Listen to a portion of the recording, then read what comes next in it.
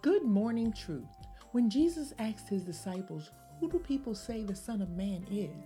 they replied, "Some say John the Baptist, others say Elijah, and still others Jeremiah or one of the prophets."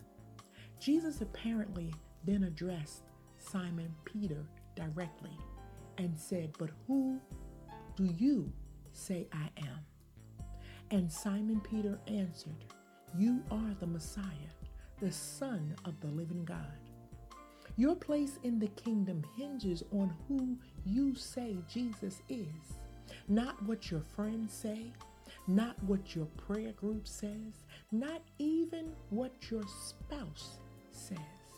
The Word of God says that each of us will give an account for himself to God. Like your fingerprints, your account before God cannot be duplicated. High security locations often require access using one's fingerprints as an additional measure of security. Why? Because your fingerprints can't be stolen or duplicated.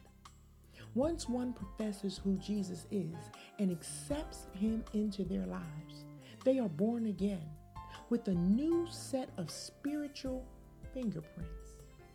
In John 3:3, Jesus says, "Unless one is born again, he cannot see the kingdom of God." Many may have their eyes set on entering the kingdom of God, but access will require that one's fingerprints are cleared. If you haven't confessed Jesus as your Lord and Savior and been reborn, receiving a new set of spiritual fingerprints, I highly recommend it, because the security into the kingdom of God is high and very specific. Remember, when you start your day with truth, blessings throughout the remainder of the day is in. Theme music is composed by Darren J. Ross and can be purchased at iTunes.